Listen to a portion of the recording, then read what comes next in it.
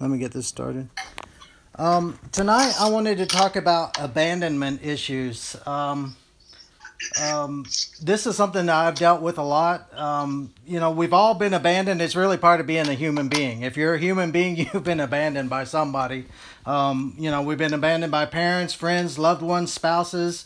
Remember when you're growing up in school and you had friends and you're like, we'll always be best friends forever. And then, some of those people you don't even know anymore, and stuff. And, um, we've had close friends that have left us over doctrinal disputes or whatever. There's a multitude of reasons why you lose friends. Sometimes you just get into an argument over something and you're not able to reconcile, and the friendship dies, or whatever and stuff. And so we've all dealt with abandonment issues. We've all been wounded. We've all been hurt and stuff. And I'm thinking about Jesus. Jesus said, "I didn't come to heal the well." Jesus said, "I came for the sick." And so when we come to Him, we come to Him with our issues. We come to Him with our baggage. We come to Him with our pain and our sorrows. And what He does is He sends the Holy Spirit into our hearts, and He begins a process of healing and restoration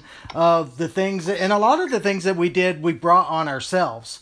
A lot of the damage that we have inside of ourselves is stuff that we've done through our own, whether it's sin or the choices that we've made or what have you and stuff. But again, when we come to Jesus, the Holy Spirit comes into us and He begins a process of dealing with those things. But we have to allow the Holy Spirit to deal with us. And a lot of times what happens is because we've been wounded, because we've been abandoned or whatever, we tend to self-protect, right? And we tend to kind of hide into a corner and find a dark place that no one else knows about and stuff. And, that carries over spiritually too. Right? And so we have to come to a place in God where we begin to trust Him, because a lot of us look at God as the same way that we look at our parents. I don't know about you, but my parents weren't the best, and my dad was a truck driver, and he was never home. And basically my story, when I was 4 years old, I don't have any recollection as a child of my dad being with us. My earliest recollections were just me, my brother, and my mom. And we lived in Morton, Texas, and my mom worked at a nursing home, and she was just barely getting by. My mom was born in Japan, and so she came over here, and she wasn't able to speak the language, right? And so it made it really, really hard for her. And it was hard for her, and she was trying to raise two children on her own. And so she really had no options. And there's a place north of Amarillo called Boys Ranch. And when I was 4 years old, my brother was 5 years old, my mom took us there and dropped us off, essentially. And we lived there for about... I lived there from when I was 4 years old to when I was 12.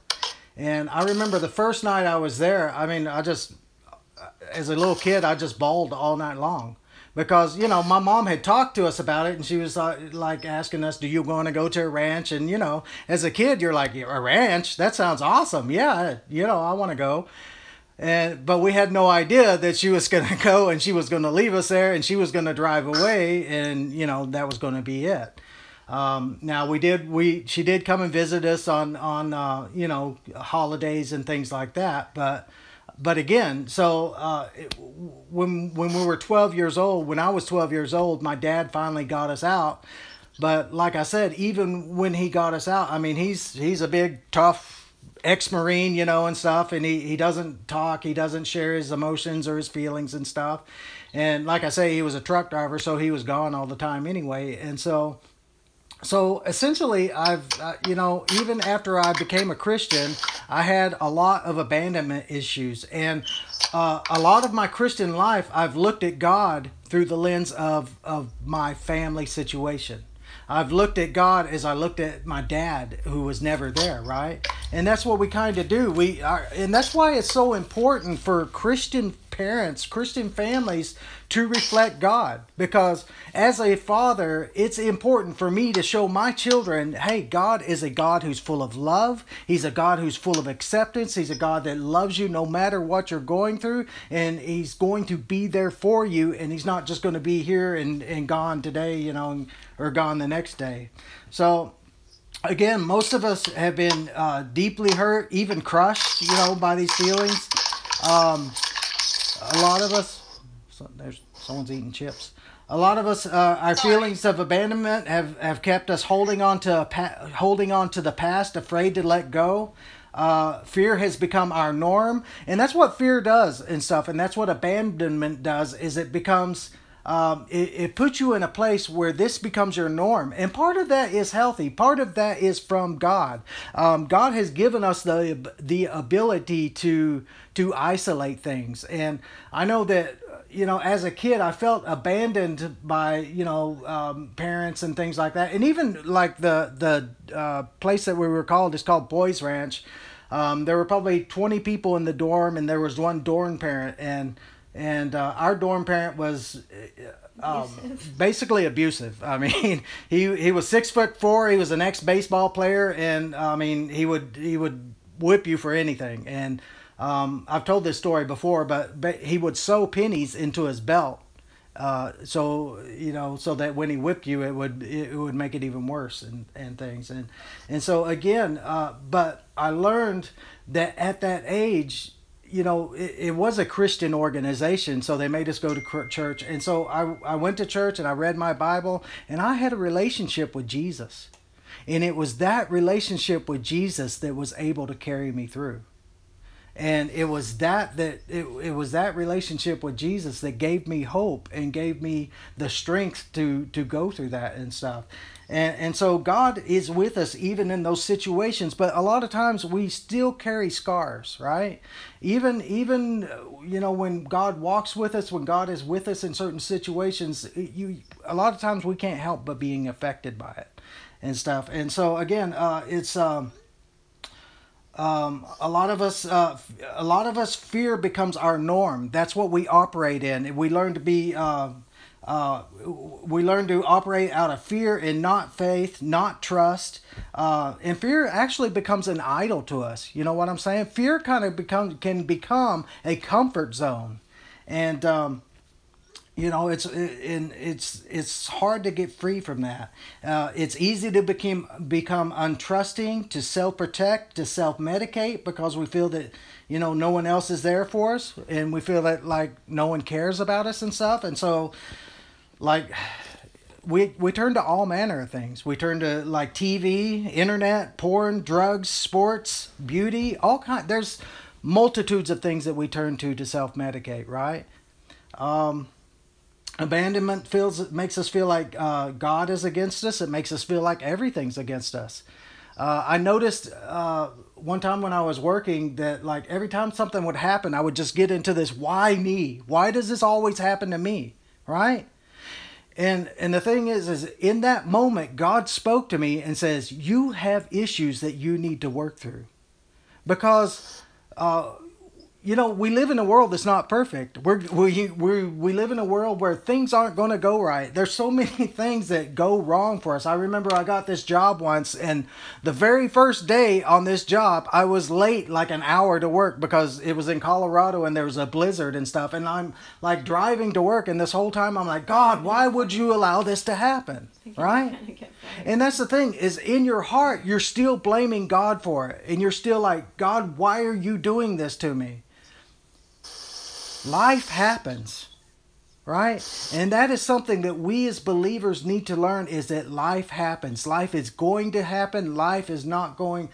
It doesn't matter how holy you are. It doesn't matter how close you are to God. You're going to have bad days. You're going to have people that in your workplace that don't like you. Jesus said, if people hated me, they're going to hate you too, right? And sometimes people hate us for no other reason than we're not gossipers, right? For no other reason than we don't hate the other people that we work with, right? Because people can sometimes be convicted when they're around us, right? If you're trying to live holy, if you're trying to live righteous, if you're trying to live a life that's pleasing to the Lord, a lot of times the unbelievers around you will think that you're self-righteous or goody two-shoes or whatever, you know what I'm saying? And they will be convicted and they will hate you for that and stuff. And so again, this is the world that we live in. And again, when you're in those situations, Satan's whispering at you the whole time, you know, God hates you. If God didn't hate you, he would make it all perfect for you. And again, there are so many churches that you can go to today that say, well, if God loves you, he's going to make you rich, right? Or if God loves you, you're never going to be sick. Or if God loves you, he's going to bless you with everything your heart desires and all this kind of stuff. And it's a lie. You know, and they make it seem that, well, if you get sick, and honestly, a lot of it are seeker-friendly churches that are people that are trying to build these mega churches and stuff, and they get paid well, you know. And I'm not saying that that's always their motives or anything like that, but the simple fact of the matter is, as a teacher, I believe that we need to teach the truth, right? And that's the Bible. You read the Bible from Genesis to Revelation. People have troubles. Jesus said, in this life, you will have tribulations, right? And so to sit there from the pulpit and teach people like, well, if you come to Jesus, all your pain's going to be gone, all your problems, all your struggles, and it's going to be all wiped away, and God's going to heal you. He's going to deliver you. He's going to set you free in an instant. He's going to make you rich. He's going to make you healthy, wealthy, and wise, and all this kind of stuff. You know, it don't always happen that way. Sometimes God does miraculous things on the spot. The heavens opens, you know, and boom, a miracle, and God just rains blessing and stuff. But you know what? That is actually the exception rather than the norm. God's whole thing for us is he wants to bring us to a place of maturity. Because when we're unsaved, we're immature. We're living like babies. We're living like children. Me, myself, what I want, what I desire, and stuff like that. And so when we become Christians, God begins this process, again, not only of just healing our wounds and things like that, but a process of maturing us and helping us to walk through life's toughest situations. And no matter what happens to us, I will not only prevail, but I will overcome. And see, this is the thing. This is why Paul and the apostles, they couldn't be silenced. Even with death, even with torture and things like that, you could not silence them, and you could not make them not rejoice. They were always rejoicing, and they were always filled with praise and gratitude, because they knew that all these things are temporary. Mm-hmm. And all these things are minor things in comparison to the glory that's going to be revealed to us. So, yeah. So again, go ahead and turn in your Bibles to Genesis chapter 37. Some of the other things, while you're turning there, some of the other things that abandonment issues do is, again, we see God as like we see our parents. We think like some of us think like, well, God's just going to, when things go wrong, when things are hard, God's just going to leave me. He's not going to be there. You know, my dad left when things were hard, or my mom left when things were hard and stuff like that. And because we self-isolate, we're left with feelings of loneliness. Again, no one understands. No one's there for us. No one cares. Sometimes it causes us to act out to get attention. I remember when I was in school, I was a class clown. And even though I was really shy, if there was an opportunity for me to act like an idiot and get people to laugh at me, I would do that and stuff. And again, it was just from my insecurities, and it was trying to get people to like me and things. Also, it tries, one of the things that it can do is cause us to be super pleasers, right? We try to win people's favor. We do whatever it takes to win people over. Sometimes even losing our own personalities, not having an opinion of our own, not speaking up when we should. Man-pleasing, man-fearing, they're both the same root cause. It's because we're trying to please people because we feel that somehow we're inadequate and that somehow we have to do something to win people over because maybe we weren't able to win over our parents or something like that and stuff. Again, turn to Genesis chapter 37. And that's why you see a lot of people in ministry burn out. Because again, they are working so hard to please people. I know people in ministry that are working day and night to try to please people and stuff. And you know, one thing that we learned from doing ministry a long time ago is that you're not always going to please people. I have seen situations like when we had a church, there were people that would praise us because like we would preach longer than an hour sometimes, right? And they liked that. They enjoyed that there weren't limitations on the time and things like that. And there would be these other groups of people who hated it because they wanted to get out and go watch the football game or something like that. Some people like chairs soft and comfortable. Some like them hard. You know what I'm saying? Human beings there's always going to be somebody that's upset. And if you're doing what God has called you to do, people are going to be upset with you and stuff. And the thing is again, we as human beings, and especially as believers, now God wants us to love everyone, right? He wants us to express that love to everyone, and he wants us to be accepting of everyone, but at the same time, we're not supposed to bend over backwards to please them, right? And one thing that we don't do is we don't water down his word. If God says something is sin, if God says something is wrong, I can't say, well, but it's okay, right? If God says it's wrong, then it's wrong. If God says something right, then it's right. Because the Bible says, let God be true and every man a liar. So God's word is above everything else. And in Genesis chapter 37, we want to talk about Joseph a little bit. It says, Jacob lived in the land where his father, in verse 1, where his father had sojourned in the land of Canaan. These are the records of the generations of Jacob. Joseph, when he was 17 years of age, was pasturing the flock with his brothers while he was still a youth, along with the sons of Bilhah and the sons of Zilpah, his father's wives. And Joseph brought back a bad report about them, about his brothers, to their father. Look at this in verse 3. Now Israel loved Joseph more than all his sons, because he was a son of his old age, and he made him a varicolored tunic. And there's something in that in the same way that Jacob loved Joseph, God loves us. And we need to begin to change our mindset and to change our understanding to realize that we, not just corporately, not just the church as a whole, but me and you individually, God loves us, right? In the same way that that Jacob loved Joseph, God loves each one of us because he has accepted us. He has received us to himself.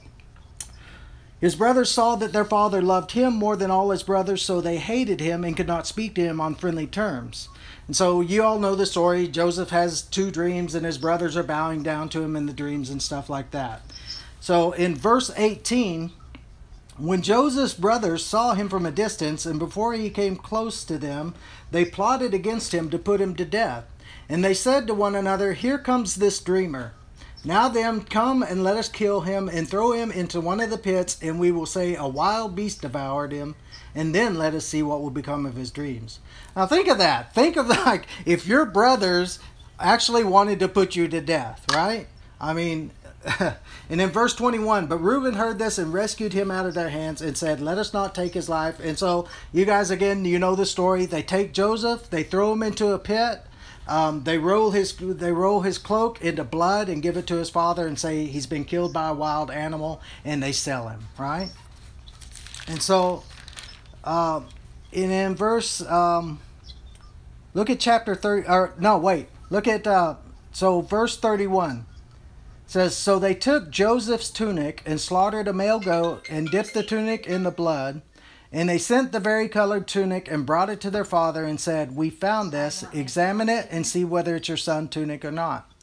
Then he examined it and said, it is my son's tunic, a wild beast has devoured him. Joseph has surely been torn to pieces. So Jacob tore his clothes and put sackcloth on his loins, and he mourned for his son many days. Then all his sons and all his daughters arose to comfort him, but he refused to be comforted, and he said, Surely I will go down to the grave in mourning for my son. So his father wept for him. So what we see here is two instances of abandonment. Now Joseph is abandoned by his brothers. His brothers take him and sell him into slavery. And I mean, that would make anyone feel abandoned, right? But again, all of us have experienced issues, maybe not to that degree, right? But we've all been abandoned by people that we love. We've all been betrayed by people that we've trusted. We've all been betrayed by people that we felt would never do that to us, right? And so that's the case here with Joseph. And I feel like Jacob had the same thing. I feel like Jacob felt like he was abandoned by God. And you know how he's talking about how he's like, I'm going to go down to the grave with this and stuff. And you read later in the story, he's still in that same place. Go to Genesis chapter 39. And so essentially we're looking at two cases of abandonment and how these two people deal with it. Because again, as human beings, you will be abandoned by people. You will be betrayed by people that you love. Sometimes justly, a lot of times not justly, and things. And it all comes down to how you deal with it, right? And in Genesis 39, it says, Now Joseph had been taken down to Egypt, and Potiphar, an Egyptian officer of Pharaoh, the captain of the bodyguard, bought him from the Ishmaelites who had taken him down there. The Lord was with Joseph, so he became a successful man, and he was in the house of his master, the Egyptian. Now his master saw that the Lord was with him, and how the Lord caused all that he did to prosper in his hand. So Joseph found favor in his sight and became his personal servant, and he made him overseer over his house, and all that he owned he put in his charge. So the thing about Joseph is he's not sulking. Right? He's not feeling sorry for himself. He's not cursing God. He's not like just going in a corner and saying, well, if that's the way it's going to be, then forget God. I'm just going to have pity for myself and live off in this corner by myself and not care about anyone else. Right? Because that's what self-pity does, right? It makes us focus on ourselves and we don't care about anyone else. And so if you read behind the lines of this story, Joseph is someone who still has faith in God. God had given him dreams. God had said all these things that he was going to be with him, and Joseph believed them. And that's the thing. It comes down to a matter of faith, right? And do we have the faith to believe in God no matter what the circumstances? And we're going to see a little bit later that Jacob did not have that same kind of faith. But again, Joseph had to have a kind of faith that's unstoppable, right? It's like Paul. When Paul was thrown in prison, what did Paul do? Did he start sulking? No, it says that he and Silas praised and worshiped the Lord until midnight, right? Again, another case is John. When John was exiled to the Isle of Patmos, he could have felt sorry for himself. He could have licked his wounds and said, God, why are you treating me this bad? Why did you send me to this island to be in exile? Well, from the island of Patmos, he wrote the book of Revelation. Right? I mean, so something that he wrote in that place of exile, we still can't understand it even to this day. And so the point is this, is that it doesn't matter what situation that we're in. If our attitude stays right, if our faith stays strong, God will use us even in these circumstances, right? And so again, it comes down to how we view this. Is this something that, and remember Job, when all these bad things happened to Job, he started blaming God. God is doing all these things to me, right? And we saw, if you look in the first chapter of Job, it says that Satan was doing these things to Job. But out of all these things, God brought something good out of it. And that's the whole thing. And that's why we have to get a handle on this sort of thing, and why God dealt with me and said, you know what, you have to get a handle on these abandonment issues, because I can't use you when you're like that. right? If I'm feeling sorry for myself, God can't use me to help other people. But the beauty about it is no matter what circumstance we go through, no matter how bad it is, how dark it is, if my attitude is good, if my faith is strong, at some point, God is going to use my situation to help somebody else. Amen. Does that make sense? Amen. So, turn to where Jacob is. Turn to chapter 42. We're going to look at Jacob. So again, not only was Joseph like that in Potiphar's house, you know the whole story. Joseph was in prison for 22 years. He served faithfully. When Pharaoh sent the baker and the other guy to the dungeons, Joseph had a dream for him. He said, "When you go to Pharaoh, remember me." Well, they went to Pharaoh and they forgot all about him. And so Joseph was in prison for for longer. And again, this whole time he could have said, "God, why are you doing this to me?" I don't know about you, but there have been so many times in my life when times were bad, when things were hard, I'm like, "God, why have you left me? Where are you at?" And you pray and you have no faith and you have no gratitude and you have no, it's almost like God's dead, right?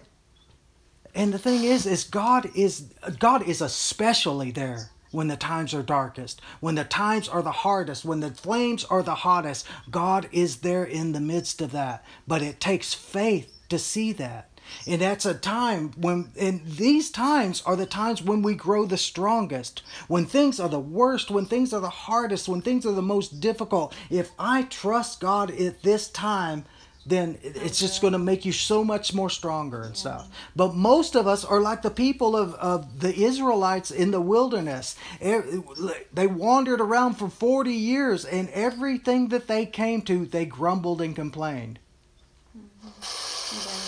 And they blamed God for it. Yeah. And again, as a young believer, I was that same way. Everything that happened bad, because I expected things to be great now, and I expected things to be wonderful, and when they weren't, I'm like, "God, why is this happening? Why are you not making all these things better and stuff?" And again, God is so much more concerned in growing us, because the thing is we are representatives of Him, right? If I'm in my workplace and everything that goes wrong, I'm like, I start cussing, or I'm all mad and yelling at my workmates or treating them bad and stuff like that. It's a reflection on Jesus, because we are ambassadors of Christ. Does that make sense? In Genesis chapter, 42, verse 1. We're going to look at Jacob. It says, "Now Jacob saw that there was grain in Egypt, and Jacob said to his sons, 'Why are you staring at one another? Behold, I've heard that there's grain in Egypt. Go there and buy some for us from that place, so that we may live and not die.'" So there's a famine in Israel, and Joseph had already stockpiled all kinds of grain and stuff. And so Jacob sends his brothers to Joseph, which they didn't know it was Joseph at the time, and stuff. And so they come to Joseph, and Joseph says, "Look, the only way that I'm going to give you guys grain is if you bring your younger brother." And let's see, where's it at? Yeah, I lost the place. Okay, so in verse 29, so Joseph says, "Go back to your father and bring your youngest brother with you." And in verse 29, it says, "When they came to their father Jacob in the land of Canaan, they told him all that had happened to them, saying, 'The man, the Lord of the land, spoke harshly with us and took us for spies of the country. But we said, we're honest men and not spies.' And they tell him all the story, and they tell their father that he is supposed to bring their youngest son. And their father Jacob said to them, 'You have bereaved me of my children. Joseph is no more, and Simeon is no more, and you would take Benjamin.'" Benjamin was his youngest son. "All these things are against me." Then Reuben spoke to his father, saying, "You may put my 2 sons to death if I do not bring him back to you. Put him in my care, and I will return him to you." But Jacob said, "My son shall not go down with you, for his brother is dead, and he alone is left. If harm should befall him on the journey you are taking, then you will bring my gray hair down to the grave in sorrow."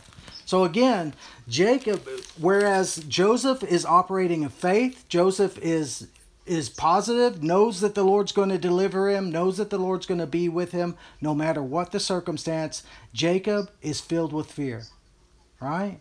He doesn't want to try. And that's the problem with us, is when we get into this place, we don't want to try, right? We don't want to step out of our comfort zone. We don't want to risk. And the beauty of Christianity is God loves those who take risks. And God is always saying to his people, jump. And if you jump, I will catch you. It's the same thing when Jesus was walking on the waves, right? And, in the movies, you see the waves and it's almost like a swimming pool and it's all calm and stuff like that. But it says that the boat was being rocked. And so there was a storm that was going on. I mean, the waves were huge and ferocious and the winds were blowing and stuff. And it's in that situation where Jesus called Peter to walk on the water, right? Jesus doesn't call us to walk on the water in the swimming pool that's like ice and everything's calm and everything's wonderful. Jesus calls us to walk on the water when it's hard and when it's tough.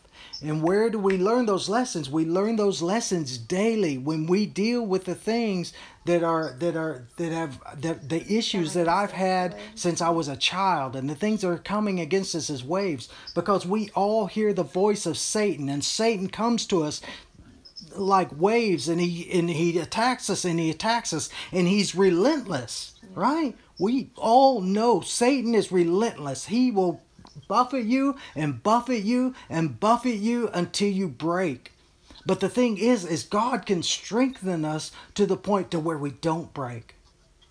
And that's what we're trying to become. And God is looking for a church of people that aren't wilting every time the sun comes out, who aren't stumbling over molehills, and who are able to overcome no matter what circumstance, no matter what situation comes against them, right? And Peter started to sink when he looked at the waves. Yeah, that's right. I mean, Peter was doing fine until he looked at the waves.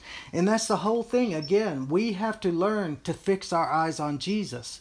And that is by fixing our eyes on his promises, right? Again, for so much of my Christian life, and I'm not saying I'm perfect, right? I still deal with these things. But it's a matter of overcoming. It's just like David. When David faced Goliath, and they asked him, well, who do you think you are to face Goliath? He says, well, when I was a shepherd, I had to go and get one of the lambs from a lion. And then there was a time when I had to go rescue some lambs from a bear and stuff. And so that's what God does, is he takes us through smaller situations because he sees something ahead that he wants us to tackle.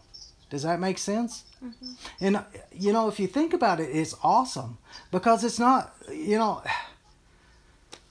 so much of my life, I remember when I was a kid, nobody wanted me on their football team because I was the smallest kid there, right? But you know what? When God looks at us, he says, you are exactly what I want. And he sees what he has instilled within us, and he sees potential, right? Mm-hmm. That's the whole thing. And a lot of times we don't even see the potential that God sees within us, but God sees potential, and he sees what we could be, and he wants to bring us to the place of what we could be, right? Because we see what we are. Right? And not only that, but we see our failures. And again, we are so often tied to our past, tied to our failures, tied to the times that we fell, and the times that we blew it, and the times when we sinned and things. God sees us in our best possible light, which is not to say that he doesn't see us when we're sinning or anything like that, right? I'm just talking specifically in his plans and what he believes for us. God believes in you when no one else believes in you. Yeah. Right? And that's something that we can take comfort in, because there's a lot of times when I'm at work, or there's a lot of times when people, when people don't believe in us, when people don't see the good in us, or when people take our motives wrong, and they think that, when we're doing something with the best motives, that maybe we're doing things with the wrong motives or whatever and stuff. And yet God sees the best of us. And God sees what we could be, and that's what He's trying to make us. And so turn to Isaiah chapter 59.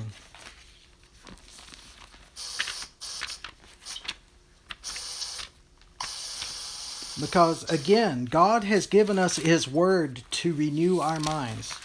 We have so filled our minds with the voices of the world, with what our workmates tell us, with what our parents told us. If our parents told us you'll never succeed or you'll never be good at anything, or people around us and things. And we've listened to those voices, and it's when we begin to meditate on the word, and we begin to let His word become, and that's the whole thing about meditating on the word. The whole thing about meditating on His word is not a religious practice. The whole thing about meditating on His word is I'm trying to bring my mind to a place where His word becomes reality to me. Right? Because when we first read the Bible, a lot of times it's like we're reading about someone else. And it's like, this doesn't apply to me. This applies to someone else. This applied to David, or this applies to Moses, or to Paul or John or something like that. And when we meditate on it, what we do is we meditate on it to the place to where it actually becomes a part of us, and to the place where we actually believe that not only is it true, but it's true for me. Yeah. All right? Mm-hmm. Because again, we read it and we're like, well, that's great for somebody else, but God doesn't really mean that for me. Yes, He means that for me. And again, I need to scrub my mind. I need to wash my mind of the lies and begin to believe what He said. And in Psalm 49, verse 13, it says, "Shout for joy, O heavens, and rejoice, O earth. Break forth in the joyful shouting, O mountains, for the Lord has comforted His people and will have compassion on His afflicted. But Zion said, the Lord has forsaken me, and the Lord has forgotten me." Again, have you ever felt that way? I've definitely felt that way. God doesn't even know I exist right now. It says in verse 15, "Can a woman forget her nursing child and have no compassion on the son of her womb? Even these may forget." Look at this. He says, "But I will not forget you. Behold, I have inscribed you on the palms of my hands." Do you see that? And when Jesus hung on the cross, He inscribed us on the palms of His hands. And that's us individually. That is not just His church. That's not your pastor. That's not the evangelists that you know. That's not the choir directors. That's you and that's me. Mm-hmm. That's us individually. And this is the love that God has for us. It's not some kind of ethereal thing, something that's out there in the air, something that doesn't exist. This is the truth. Turn to Psalm 27. And again, when we begin to read these verses like this and begin to meditate on them, and sometimes, like when I'm meditating, I'll ask God, Lord, make this word true to me. Right? Because it's all a supernatural work. And that's what the job of the Holy Spirit is. That's what the Holy Spirit does within us. But again, we've got so much filth in our minds. We've got so much garbage. We've got so much blockage and things that we need supernatural help. And so a lot of times when I'm meditating on the Word, when I'm meditating on Scriptures, I'm sitting there praying, God, make this true to me. Make this a reality in my life. Let this be more than just words on a page, right? Because again, I can't tell you how many times I'll get up in the morning to read the Bible, and I'm reading it and it's just like, I don't even remember what I just read, right? And it's just words on a page. But it's the Holy Spirit that makes this word come alive. And we need the Holy Spirit. And that's why when you read the Bible, take your time with it, right? Because again, what we do, we fall into this trap of, well, I got to have my 15-minute time with God this morning or whatever. And so we just kind of rush through it, right? And stuff. And, I had this dream last night. It's funny because for the last week or so, I've been really, really praying for something. I've been really, basically it's the salvation of my kids, honestly. And I've just been praying, God, save my kids. And I've been standing on Scripture. And there's a particular Scripture that I've been just meditating on and going over and over and stuff like that. and I haven't been seeing anything happen. And honestly, I've been praying for my kids for years. Um, and so I was a little frustrated. And so last night I had this dream, and in this dream, Amy and I had gone to this event. And I don't even know what kind of event it was or anything like that. And it didn't show that at all in the dream or whatever. But is this wooded area, really really pretty and stuff, but lots of turns and things like that. The road and stuff like that. And to go to the event, you just had to find a place on the side of the road where there wasn't a car, right? And you had to park on the side of the road. So we parked on the side of the road. We found a parking space finally on the side of the road, and then we went to the event. After the event was over with, it's getting late afternoon and stuff, and so we're looking all over for the car, can't find it anywhere. All right, and so we're looking for the car and can't find it, and so finally I see this young man and stuff, and I ask him to help, and he's like, sure, no problem, I'd be glad to help you, and he come to find out it's his parents' property and stuff, and so he knows all about the property, knows everything about it that you possibly need to know and stuff, and so he gets this golf cart, right, and so we start riding around in this golf cart, and I noticed that he's just taking his time. I'm like, I'm like point A to point B. I'm missing my car. Do the project. Accomplish the mission and stuff. But like he's just driving here and there. He stops at this house at one point, and we're looking at his dog, and we're petting his dog and stuff. He's introducing me to his dog and to his sister and things like that. And I'm like, oh, okay, this is all great, but I still need my car. And it's getting darker by the minute. And it's pretty soon it's pitch black and stuff. And so we get back in the golf cart, and we're still just driving around and stuff. And he starts telling me about this cave and stuff. He's like, man, there's this cave on the property. You've got to see this cave. This cave is so cool and stuff. And that's when I woke up, and I'm like, what was that about? And stuff. And I was in it. It was one of those things. I don't dream a lot, right? And so when I do dream, sometimes I feel like it's kind of significant, and I really felt like this was significant. And so I'm like, so I just start praying about it, and I'm going over and over in my mind the dream and stuff. I'm like, God, what was that about? And I really felt like what he said to me was that young man was the Holy Spirit. And here I am, huh? She said, wow. Yeah, and I'm really, so I'm praying that God will help me accomplish the mission, right? Mm-hmm. He'll help me find this, get the kids saved. Get the kids saved or whatever and stuff. In the dream, I had this mission, get the car, and stuff like that. But the young man, I mean, he just wanted to hang out with me. He wanted to be my friend and just show me cool places and just be with me. And he knew he would eventually. And the thing is I knew that eventually we were going to get to the car, right? That was not an issue at all. He knew how to find the car. We would find the car eventually, but he just wanted to hang out with me.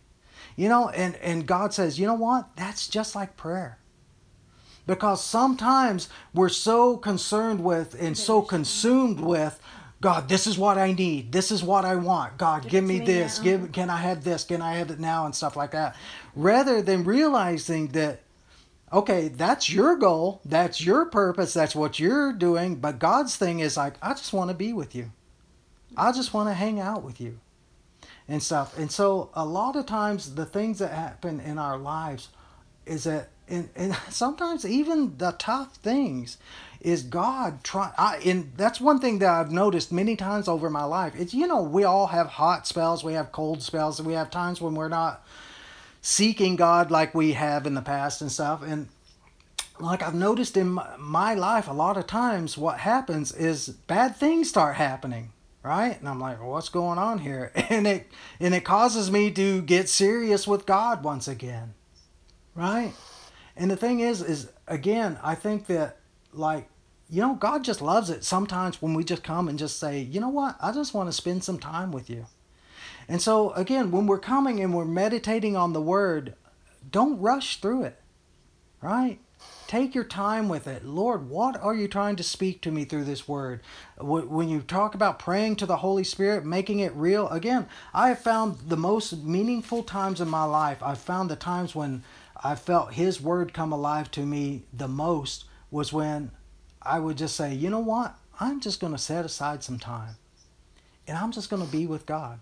And it's easy. We get caught up in television. We get caught up in our kids, our jobs, our activities, our hobbies and stuff. It's easy to get caught up in that. And I'm not saying there's anything wrong with that. But you know what? It really blesses God when we're like, you know what? I'm just going to spend this time with you. And I'm going to take your word and I'm going to meditate on your word. And, sure, I want to get something out of it. I want my kids to be saved. But at the same time, I want this word to become life in me. And I want to be blessed by knowing that I'm in His presence and He's with me and we're just mutually having this thing back and forth in this conversation and I'm with a friend now. Mm-hmm. Right? Because too often we come to God and we want stuff rather than, I just want to be with you. I just want to love on you. It's funny too, like sometimes when God even like blesses situations where maybe we're being a bit irritating ourselves. Like the other day, like I wasn't feeling like reading the word or whatever, and I didn't want to. But then I was like, oh, fine, I'll do it. I'll read Philippians, and then I'll be done with it. But then something that has been on my heart and that's been really concerning me lately, and something like that was like, and I was rushing through it too. I was being as bad as I could be with it, basically, but doing it when I didn't necessarily want to, which maybe is what God was blessing. But like, what was really on my heart, what was really weighing on me, like kind of just came alive in that and the scripture and was just right there on the page. Yeah. And it was it was good to see how it was God's kindness to me, even with what little tiny step I did, Yeah. That's good. And that's the thing, and that's again where we truly come to know Him. And it becomes, again, real to us is when we're just spending time with it. It's just like with any friend, right?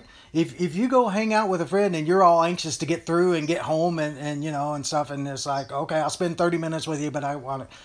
That's not going to be fruitful, right? You make friendships with the people that you love being with. And God created our emotions, our feelings.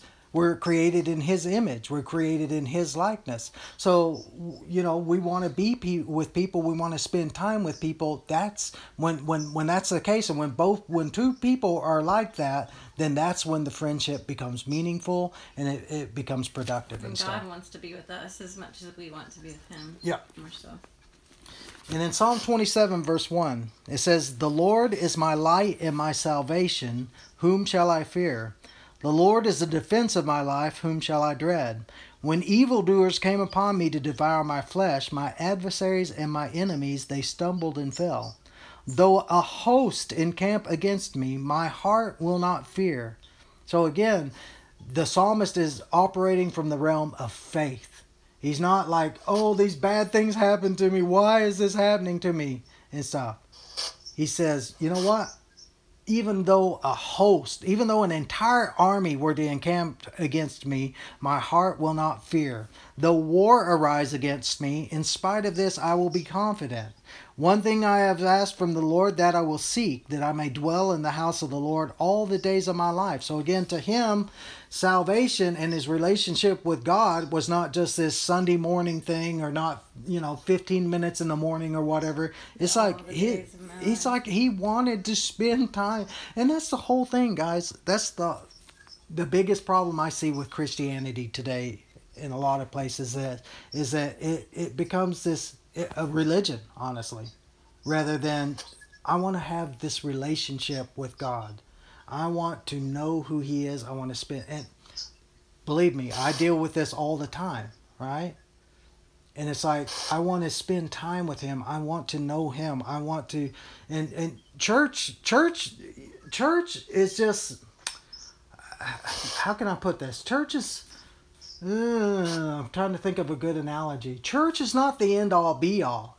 Matter of fact, church can be sometimes just such a tiny, minutest. Church can be the least that you can do sometimes. Does that make sense? Church can be just the bare minimum. Well, I go to this building to meet with other people that are, meeting God. Well, you know what? If you're not doing it on your own, then it's not real, right? Or it's not the way that it should be. It's not truly satisfying. It's not truly the way it's supposed to be. It's when we spend time with Him alone, when we spend time worshiping Him. And the thing is you don't have to play a musical instrument. You don't even have to sing on tune.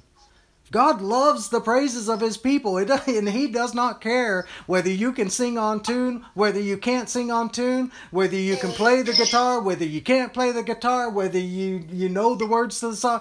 I am married to a person who usually doesn't know the words to the song, but that doesn't stop her. She'll make up songs, and she'll just praise God and just, make her own song and stuff. God loves that sort of thing because it's from the heart, right? And so we don't need, and church is good for what it is, but you and we don't need a pastor to lead us. We don't need a choir director to lead us. We don't need a worship leader to lead us. Now, all those things are good, and they all have their place. And so I'm not saying that those things are bad. But first and foremost, I don't need any of those first and foremost. All I need is the Holy Spirit first and foremost. And all those other things are like icing on the cake or, like add-ons. Right? So in Psalm 27, verse 4 again. One thing I have asked from the Lord, that I will seek, that I may dwell in the house of the Lord all the days of my life, to behold the beauty of the Lord and to meditate in His temple.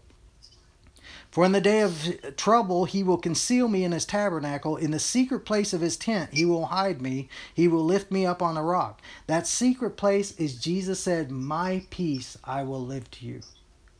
Not peace as the world gives, but I give you my peace. And so in the midst of no matter what storm we're in, no matter what trial we're in, it can be raining destruction on us, and yet we still be in the peace and in the presence of God. He says in verse 6, and now my head will be lifted above my enemies around me, and I will offer in His tent sacrifices with shouts of joy. I will sing, yes, I will sing praises to the Lord. Hear, O Lord, when I cry with my voice, and be gracious to me and answer me. When you said, seek my face, my heart said to you, your face, O Lord, I will seek. Do not hide your face from me. Do not turn your servant away in anger. You have been my help. Do not abandon me nor forsake me, O God of my salvation. Look at this in verse 10. For my father and my mother have forsaken me, but the Lord will take me up. And that's the thing. It doesn't matter how bad your childhood was. It doesn't matter how hard your past was. Marriages, relationships, brothers. I know families where brothers and sisters don't even talk. They hate each other. But it doesn't matter. And I'm not saying if you did something to do that, go and make it right. But other than that, God is with you and God loves you. And the love of God surpasses anything. And if we could come to that realization, and again, that comes by meditating on His Word, by renewing our minds and thinking about ourselves the way that He thinks about us. Again, like every time we do something stupid, what are we like? Oh, you stupid, you idiot, why did you do that? We are thinking about ourselves like the world does.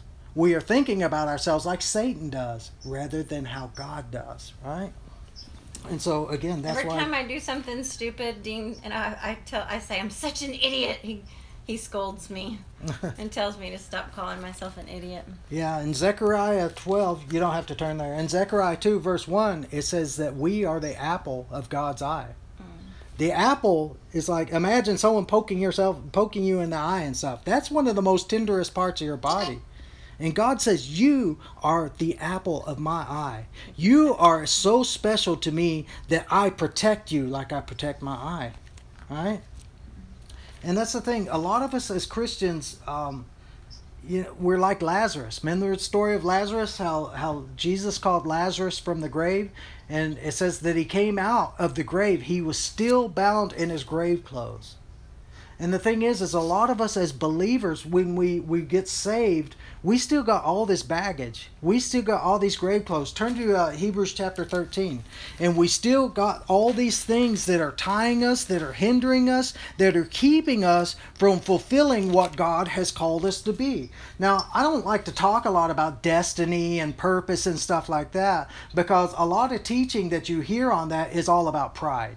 God's going to make you this mighty man or this mighty woman, and he's going to use you to save nations, and it's all pride and stuff. But the simple fact of the matter is God does have plans for you. God has, in his mind, great things for you to do. And those things may not be great to anybody else. Yeah. They may not, like nobody may be able to look at those things and say, "Ooh, look at that person. That person's really doing great things." Some people may not ever know what you're doing for God. But in his mind, it's awesome. And in his mind, it's great because you are doing it for him. And in Hebrews 13, Hebrews 12, verse 1, it says, "Therefore, since we have so great a cloud of witnesses," and again, in Hebrews 11, we know all about the Hebrews 11. It's about, if you haven't read Hebrews 11 lately, read it. Because it's full of people who just did things for God, who just laid down their lives, who did all these awesome things. And so going straight from that into Hebrews 12 verse 1, it says, "Therefore, since we have so great a cloud of witnesses surrounding us, let us also lay aside every encumbrance and the sin." So we're not just laying aside our sins. We are laying aside our sins, but we're not just laying aside our sins. We're also laying aside encumbrances. It says, "Let us also lay aside every encumbrance and the sin which so easily entangles us, and let us run with endurance the race that is set before us." And so, again, an encumbrance is anything that weighs you down, right? Think of it like, and again, a lot of times in the Bible, you see where it talks about how they would gird up their loins whenever they would have to run or fight or something like that. Well, essentially, if you're wearing a dress, you have to tie it up, or you kind of have to hike it up a little bit if you're going to be able to fight or you're going to be able to run, right? So essentially, the tunics that they wore, they had to gird them up and able to run or to fight or anything like that. So basically, again, an encumbrance is anything that ties you down for being what God wants you to be. Go ahead. I just want to say that what really ministers to me in that scripture is talking about laying aside the encumbrances and the sin which so easily entangles us, and let us run with endurance the race that is set before us. It takes, if you've ever ran before, you've done a 5K or something like that, it takes a lot of physical endurance just to get through that. And then he says, so when you're running in a race, you're fixing your eyes on the finish line, right? It says fixing our eyes on Jesus, not our problems, not our hardships, none of those things. Fixing our eyes on Jesus, not the waves. The author, which means the beginner, and the perfecter of faith. Lord, he started it, and he's also going to finish it. The author and perfecter of faith, who for the joy set before him endured the cross. So even Jesus wasn't looking at the cross. He wasn't focused on the pain of the cross. He was focused on the joy he was going to receive at the end of that. And so he despised the shame, and he sat down at the right hand of the throne of God. And so we are to follow in his footsteps. And Jesus fixed his eyes on the Father. He fixed his eyes on the joy of winning our hearts to him and reconciling man to God. And he focused on what would be, not what he was currently going through. Otherwise, how could he have even endured the cross? And so sometimes we have to bear our cross, and sometimes we have to fight sin, and sometimes we have to fight discouragement. But if we keep our eyes on Jesus and we keep our eyes on the joy, the reward, because we will have a reward.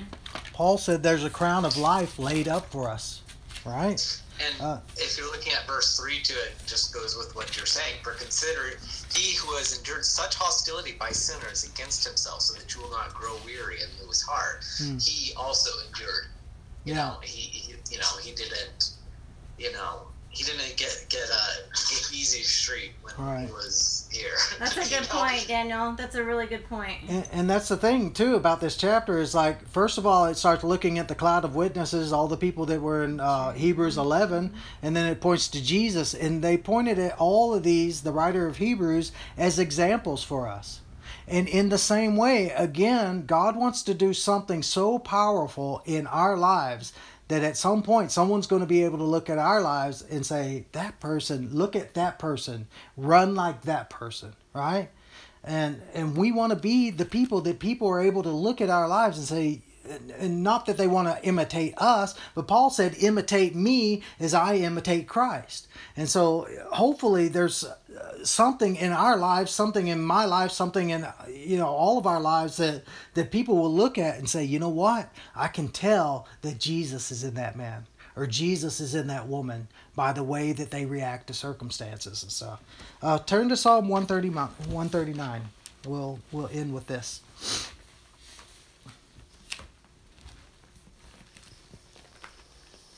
In Psalm 139, verse 1.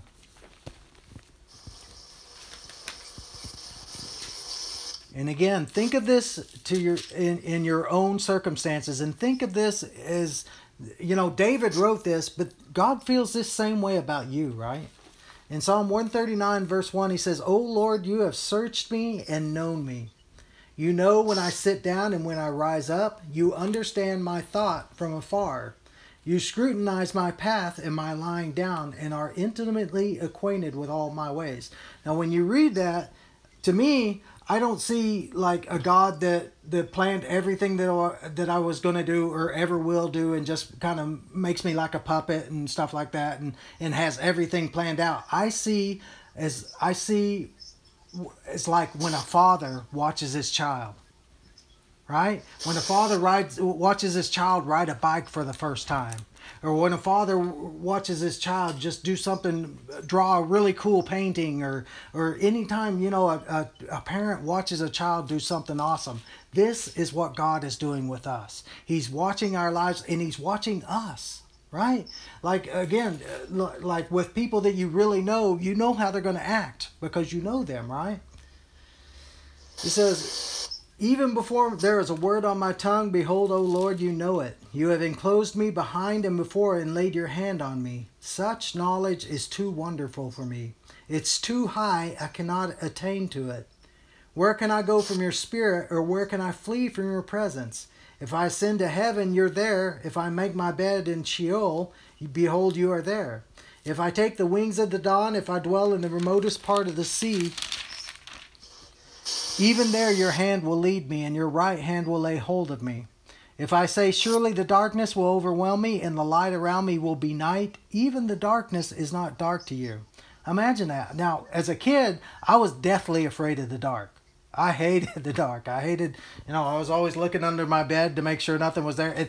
And like when I was a kid, I had really bad eyesight.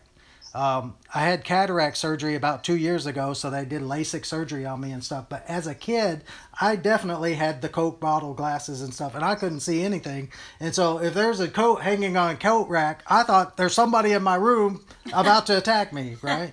So, I mean, I couldn't see anything, and I was afraid of the dark and stuff. But it says, even in the dark, no matter how dark it is, God is there, and his presence is there. And if his presence is there, it makes the night as bright as the day. Right? If Jesus is with me, it's like they say, even though I walk through the valley as the shadow of death, I will not fear, for he is the baddest thing in the valley. And if Jesus is with me, it doesn't matter what else is in the valley. It doesn't matter if there's a boogeyman under my bed or something hiding in my closet, because he is greater than all of that. All right? It says, even the darkness is not dark to you, and the night is as bright as the day. Darkness and light are alike to you, for you formed my inward parts. You wove me in my mother's womb. I will give thanks to you, for you, every one of us, are fearfully and wonderfully made. We're not a mistake. Right? None of us are a mistake. We are fearfully and wonderfully made. God took his time when he made you. He made you special. And that's why we're never to look down on ourselves or to say I'm stupid or I'm an idiot or I'm everything that I do fails. You have potential because of what He has created you. He has made you. He is fearfully and wonderfully made you. Wonderful are your works, and my soul knows it very well. My frame was not hidden from you when I was made in secret and skillfully wrought in the depths of the earth. And again, this is poetic language. It says, your eyes have seen my unformed substance, and in your book were all written the days that were ordained for me, when as yet there was not one of them. Look at this. How precious also are your thoughts to me, O God. How vast is the sum of them. We have no concept of how often God's thoughts are towards us. Again, I remember when our kids were little and they would lay in the cradle and stuff, and we go in there and we just stare at them when they're sleeping, and they'd be sucking on their thumb, and their little lips would be, sucking on their thumbs and stuff, and that's the most precious sight in the world and stuff. How much more does God look at us? And he just loves us, and His heart is filled with pride, and His heart is filled with joy that we're His son, that we're His daughter, right? Something that I think we kind of passed by it a little while ago, but what I'm going to say before I say it, that whatever, I'm paraphrasing, whatever that verse was. Yeah. It's like, yes, literally God does know, but that's not what it's communicating. It's communicating His intimacy. Like when you know right. someone well enough, like sometimes, yeah, you know what they're going to say, but it's only when you know somebody intimately, when you know somebody well, when you've been with them, when you see them. And then even still, that doesn't mean you know everything they're going to say immediately, but it's about God's but even though factually, yes, it's true, God knows what we're going to say, but more important, what it's trying to communicate, more importantly in this context, is that God is intimate with us and knows us and knows, and in that way knows what we're going to say. Yeah. It's the same concept of two people finishing each other's sentences, right? When you're having a conversation and you're finishing what they were going to say, because you know them intimately. And it's kind of funny when you watch people that really know each other. It's like, okay, so I was born and brought up in Texas and stuff. I think it's obvious by the way I talk and stuff like that. If I go, like we've lived in Hawaii, we've also lived in Colorado, we've lived in Utah and stuff like that. So we've lived up north and stuff. And when you live in places like that, your accent changes a little bit, right? And it's not like it was, but stuff. But then you come back here, and then all of a sudden you're saying that you're talking the same way that you were before and stuff. And so it's funny. And I know a lot of people who have been friends with someone long enough, and they start talking about their friend, and all of a sudden they sound just like their friend, right? And they're saying things the same exact way that their friend would say it, right? And so again, it's just that same idea, is that you just know me so well that you're completing my sentences, you're talking like me, and all that kind of stuff. So let's finish up verse 17 again. He says, how precious also are your thoughts to me, O God. How vast is the sum of them. If I should count them, they would outnumber the sand. When I awake, I am still with you. You see that? And that's the thing. What is your concept of God? Do you look at God as this and God is angry with the wicked, the Bible says. And God does not tolerate sin. He doesn't wink at it. He doesn't overlook it and stuff like that. But when you're walking with Him and you are doing the things to please Him and you're trying to overcome things, how do you view Him? Do you view Him as a father that can't be pleased, as someone that no matter how hard you try, it's always going to be wrong? We've all had people in our lives like that. It doesn't matter how hard you try, no matter how good you are and stuff, there's always going to be a deficiency, always a weakness. God sees the best about us, right? And God, when we become Christians, He loves us too much to leave us in the way that we used to be. And so He does try to make us the best version of what we could possibly be. But at the same time, He knows that we're frail. He knows that we're only dust. He knows that the Bible says He knows our weaknesses. He knows that we're only dust and stuff, and He's patient with us. I think it is overused, but I think it's also true in that when we come to God, He already knows the future, right? He knows that you're going to blow it. He knows that you're going to be sometimes a pretty rotten person, even as a believer. But yet he still saves you. He still forgives you, and he still washes you. And so, again, we need to renew our minds.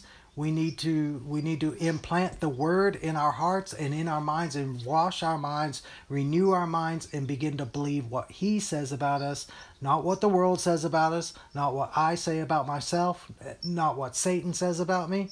It doesn't matter. What does God say about me? Amen?